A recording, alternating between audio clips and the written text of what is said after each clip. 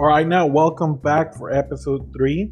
We're still working on everything and we're still going to go through a lot more in depth information about episode 1 and episode 2 on other variables and other things that we need to discuss in order to have more information for our patients, and of course, so that we can have more feedback and that we can start a discussion between what could be best for everybody. Now, on this episode, we really want to talk about post-op care. At this point, it doesn't matter where you're at. It doesn't matter what decision you made. You could be listening from this at your hotel. You could be listening to this while you're at home. You could be listening to this even at a recovery house. It doesn't matter. What we want to talk about is what you need to do post-op and what you need to take care for and what you need to do in order to keep yourself clean, in order to keep yourself to have the least amount of complications that could occur after surgery. So it's going to be very simple. This episode is going to be a little shorter, so let's get right on that. Now, this care for post-op is going to be very different for a procedure as simple as what could be chin lipo, a vasectomy, and things like that are fairly simple and easy to take care for. Then it would be for a patient that is getting a mommy makeover with thigh lift and arm lift and chin lipo and other things. So we got a wide spectrum of things that are going to be taken care of. So most of the patients, statistically speaking, come over for rhinoplasties, they come over for liposculptures, they come over for tummy tucks, and a lot of times, of course, they come for mommy makeovers, breast lifts, breast augmentations, and usually bigger procedures. So getting right on that, something that is very important is to look for your doctor's instructions. Now, if something that is very important, don't let anybody overstep on your doctor's instructions. It's his responsibility to give you the best treatment, the best care, and if you decide not to follow the instructions, then we cannot relay this responsibility on him. If you are a person that has some indications from the doctor and you decide to ignore them, then the end result could possibly not be as good or as desirable as the one if you were to follow the instructions. So that is very important. Look for your post-op care sheet, or if you can have it sent to you ahead of time, what are you going to be having to take care of, what you can and you cannot eat, what you can and cannot do, and then from there you can see whether you can go back to work, when you can drive, what you can eat and cannot eat, and of course what restrictions and the recommendations doctors are giving. So that's very, very important, because a lot of patients want something to happen, but maybe your doctor is either against it or your doctor is not encouraging you to do that. Now, I've had patients touch their wounds directly with their hands without washing them or without taking care of that area first. So that, for starters, is no-go. Okay, so that's something that we can see that has happened. Now, those are simple things that most people know not to do, but let's get a little bit more in depth about things that are sometimes up for debate. Now, if you go on the Facebook groups, you'll find a lot of patients that will tell you one thing and others that tell you other. There are doctors that like to keep their ways some way because they've seen it gives them the best result. So depending on the ingredients that you buy, it's depending on the things and the way that you're going to cook your food. So it's the same thing. Depending on the patient and depending on what he's doing in the OR, the instructions or the indication that he's going to give you for your post-op care. So patients, for example, I've had doctors that they say the brown tape that goes over the scar, which a lot of patients already know, for the tummy tuck must stay in there for at least a week. No changing it, no putting a different one in, no taking it off and putting a new one or cleaning it and drying it or anything like that. The same one that got out of surgery is the same one that's going to stay in you for the next 7 days. So For a lot of patients, they might, frown upon that and say, hey, I want the wounds cleaned every day. I want to see how they're doing and I want to see what they're doing. But you got to follow the doctor's instructions. At this point, I cannot tell you which doctor would be right and which one is not right, because both of them obviously have satisfactory come together, and each one of them has their good results on different techniques. So be sure to look into what your doctor is saying, whether he wants you to clean it up, or he wants you to just keep it covered, or he wants you to spray antibacterial spray on it, or he doesn't want you to spray anything on it. So that's very important for your post-op care, is being able to do and follow instructions that are given by the doctor. Now, this is something that is very important because a lot of patients have different versions from different patients that go to different doctors. Another example is I've worked with patients that come from doctors that say not to shower within the first 3 days. Now, of course, for a lot of patients, they even leave the clinic after a shower. So the version of each one of them having what they do is very different. So be sure to see where that order is coming from, and to make sure that whether it's coming from the surgeon or it's just somebody that doesn't want to do their job, for example.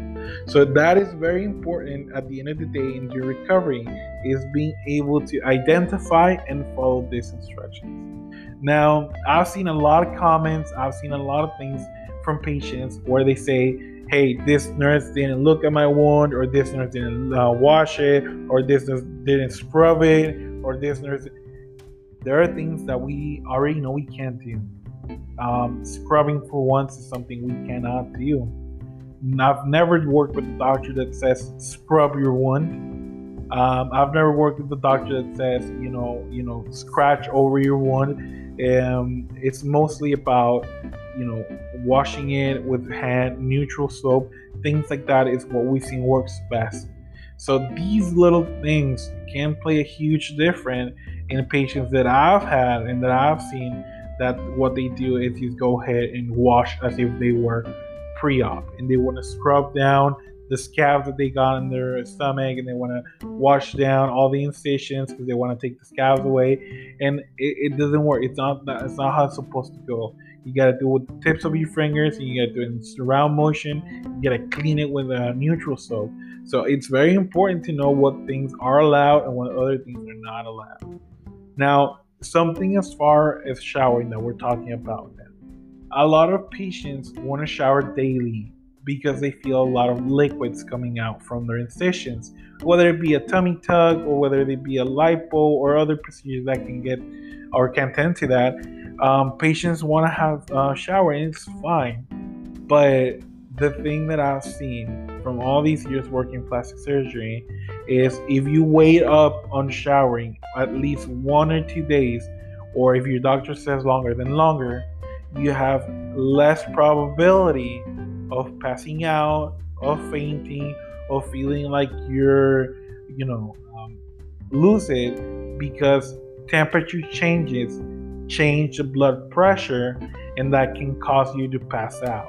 Very quick example, after any of these procedures, since they took blood out, water out, fat out, your blood pressure lowers.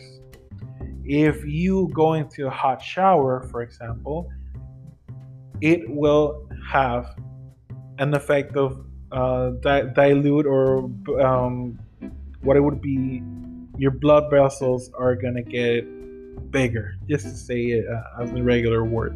What that means is there's going to be less pressure exerted on the veins, and what's going to happen is your blood pressure is going to drop.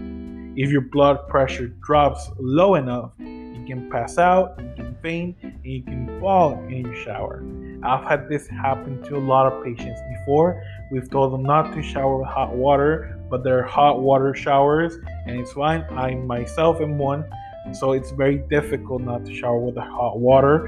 And they've called paramedics. I've had a mother call me once and say, hey, my daughter just died in the restroom, and it's the clinic's fault and the doctor's fault and all that. And 5 minutes later, 7 minutes later, like, okay, yeah, she's fine. She's passed out. She got a hot shower. patient calls us up too. She says she's sorry because she forgot it couldn't be hot. So that's another option, another recommendation that I would make. Whether you're a recovery house, hotel, or Airbnb, or your home, try to avoid showers the first couple of days unless indicated by your doctor. And if possible, try to shower with as cold of water as possible. Cold water tends to do constriction of the blood vessels, and that can increase a little bit of your blood flow and increase the pressure just enough so you won't pass out. Now, other things that are very important for your post-op care is food. As we discussed earlier, food is a big part, an essential part on how your body's going to handle and how it's going to take the post-op care. Now, will you be hungry? More than likely, yes. Will you be very hungry? More than likely, yes. Your body's going to start working overtime. Your body's going to start working at a rate that you're not used to. So your body's more than likely going to be asking for more nutrition and more things to come into your body, and that they're going to come in from healthy food. What is healthy food? Protein, carbohydrate, fats in a good and balanced way. Now, for a lot of these patients, and with this might include you as well, is you got to make sure that you're taking foods or you're eating foods that have a high iron content in order to prevent any anemia that could occur during surgery to be something that would stay on set for a few more weeks or a few more months. So the more iron to replenish the hemoglobin that you lost, the better. The more carbohydrates, the more protein, the more fat that you can intake on a healthy note, the better it is for the overall, for example, survival of the fat of the BBL, the overall aesthetic result of the procedure, and also the overall well-being that you're going to feel. So this is something that I cannot urge you enough to be taken care of. Now, I think it's easier to say what I would say no to at 100% and what things I could recommend as a good tips for being able to eat after surgery. Now, one of the things that I'm going to say no to in a big NO is going to be food that is from the streets. Especially if you're in Mexico, a lot of times this food can tend to be not the cleanest of them all. Doesn't mean it's dirty, but it means that the fat could have gotten something, the meat could have picked up something, and especially you don't want to be eating not clean food that are like tacos or hot dogs or anything like that are on the streets. So that is something that is very, very important. Now, what else will I say no to? Food that is known to give you already stomach problems, to give you diarrhea, to give you vomiting. Because if you're taking something that has happened to you before, let's say you're lactose intolerant, and after surgery you're filling a glass of milk, and you just had lipo, and you drink that glass of milk, your lactose intolerance kicks in, and you start having, gases and diarrhea. It's easier for you to dehydrate than it would be if you were to take a glass of water or electrolytes. So it's very important for you to stay away from foods and for things that you already know could cause a problem once you eat them. So that is very important. Other things that I am going to recommend no to, and I don't think they're bad, and I would eat it on a regular basis, but things like Chinese food that we know manage a lot of fish and manage a lot of things that can come or that can cause certain digestive problems, and I include there actual fish, going for fish taco or shrimp taco, because they can be, or they can tend to be backstabbers. They can look good, taste great, but inside of that it could have gone bacteria, food poisoning, or anything like that could cause diarrhea or vomiting. So it's very, very important that you always try to keep the food that could be as healthy as possible, and to stay with something that you've had before, something that you're used to, so that your stomach doesn't get upset. It's very important to keep liquids in, not out of your system. Now, on that note, it's something that I want to tell every patient that is coming to Mexico. Hopefully, this gets enough audience that everybody that comes to Mexico can read it, can hear it, or can know about it. And it's, remember that the food that comes from the States is very different than the food that we make here in TJ.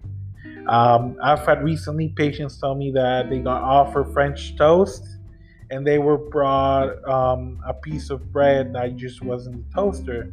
Now, for us that have lived in the United States, we know what it actually means for certain foods. But a lot of times here in TJ, there's stuff that we still don't know that is within the American culture. So if there's something that you didn't like, or at a hotel, again, recovery house or B&B, or even at the hospital that you didn't like, you didn't feel comfortable with, or it wasn't what you expected, that you let us know. You have to let us know so that we can work on it, because the only one that's going to know more about your culture is going to be you.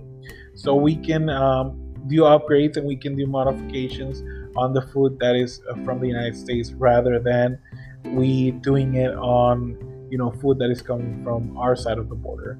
So I always try to look for a recommendation from patients, like, hey, this is nowhere near close what we make in the States, or hey, you know what, this is even better than we make it back at home.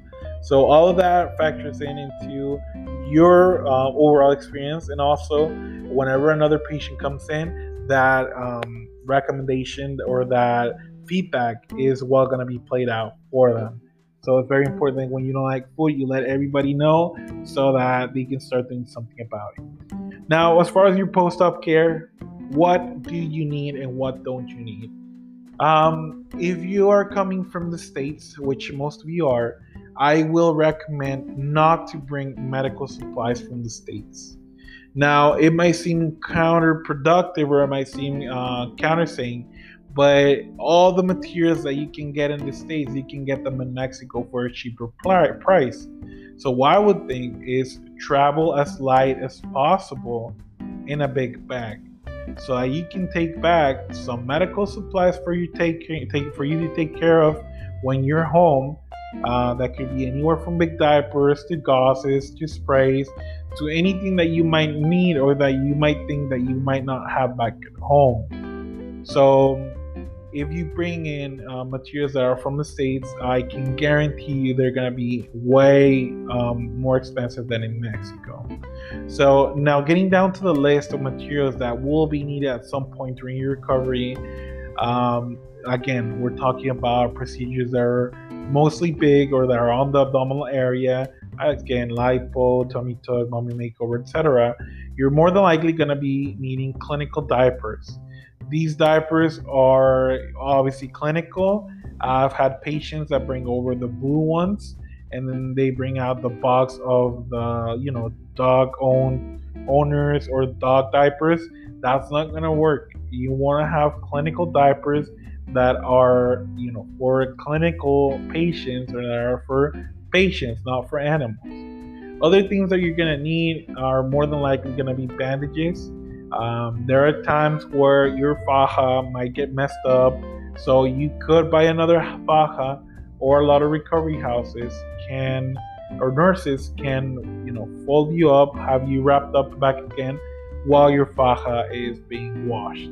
So these things are very important. Other things are gauzes and abdominal pads. The abdominal pads is something that in Mexico is not that commonly used. So that would be something that you might think about either bringing in or having at home. And gauzes. So everything else except for the abdominal pads, you can get here in Mexico for a way cheaper value. I'm gonna try to post that up in our Facebook or our Instagram, so you can see the price difference between the States and Mexico, and that you don't have to bring the medical supplies. You can buy it here. Try to talk to your transportation, or try to talk to your driver from the recovery house. Try to talk to somebody from the hotel, so that they can take you to a nearby pharmacy that can supply all these medical supplies that you need for your care and for your aftercare. So this is something that's going to be very important too. Now, other things to factor in: always bring. These are things that I would recommend bring from the States. Is stuff that we don't have in Mexico, or that we're not used to having. That could be snacks, that could be drinks, that could be certain electrolyte waters, that could be certain things that here in Mexico we're not used to using. So I would urge you to go into what you want to have and that you Google that down and see if you can find it in Mexico. If you can't see if you can find it or not, that you send me a question. Hey, I want to eat this type of chips. I want to eat this type of I don't know, protein shakes or whatnot, or my companion wants this types of food. Do you think we can find it in TJ? Yes or no? And that way you can have a more thorough vision of what you can get and what you cannot get from TJ or from Mexico. Now, the last thing that I would say you should bring, and that this is very important, is personal items. I've had patients come from clinics, and I've had patients come to our clinic and our recovery house, different things that are missing toothbrushes, that they're missing hair brushes, they're missing different things like deodorants and shavers or blades. And at that point, there are things that different places supply because they are common use but not that personal. So be sure to bring things that are very personal to you and that you feel that they must be brought, so you can take care of yourself too. One more thing that a lot of clinics give, and props to them because not all of them do it yet, is wipes. Wipes sometimes are provided by recovery houses or hotels, and there are times that they're not. And a lot of patients use it. In Mexico, our whole idea of going to the restroom is very different than the United States. So I learned that the hard way in the United States, and I'm gonna let you in on a little experience. But in Mexico, not a lot of people are used to using wipes for recreational purposes on the restroom. They only use toilet paper. So if you're one of the patients that likes to use wipes, then that you can bring it or have somebody buy them, or that you let know your recovery house, hotel, or B&B that you're going to need some so they can have it ready for you. So it's just a thought. Now, other things that I can tell you that are a little different in culture from the United States to Tijuana, and that I want to let you in before we go, is the going to the restroom is very different too. In the United States, as I've seen, more than 95% of people go to the restroom and dump everything on the restroom or the toilet and they flush. Here in Mexico, our water system is different. So we throw usually the papers to a trash can. We throw anything that comes from the trash from the restroom into a trash can. We don't throw it into the toilet. And then that trash can gets taken out by the people that do the cleaning, and it gets taken away by the trash. So it's very different from the States, but it's something just to keep in mind in case you see more trash cans than the usual in the restroom, or you might see some signs that say please don't dump things in the restroom or the toilet. Okay, now that is it for right now. Again, just a very few tips. We're going very basic on what to do and what not to do. A lot of these things, a lot of more experienced patients already know. A lot of the newcomers or the first timers might not know. So we're going to have to still be asking for your input, for your feedback, for your questions, so we can building a podcast that can be more robust and that can have more information for everybody, including patients, including myself, and even some clinics that can hear a little bit of the feedback that the patients are giving, and that they can have more insight as to what you guys want. So I appreciate you all for your timing. We're still going to be here for any questions. We might be getting one more episode in today, and after that we want to get it a little regular as we build up more feedback from patients. So thank you very much for everything. I hope that we're delivering a message that is worth your time, and if not, also you let us know. So thank you very much. This is Dr. Adrian again, and I'll be seeing you next time. Have a wonderful day.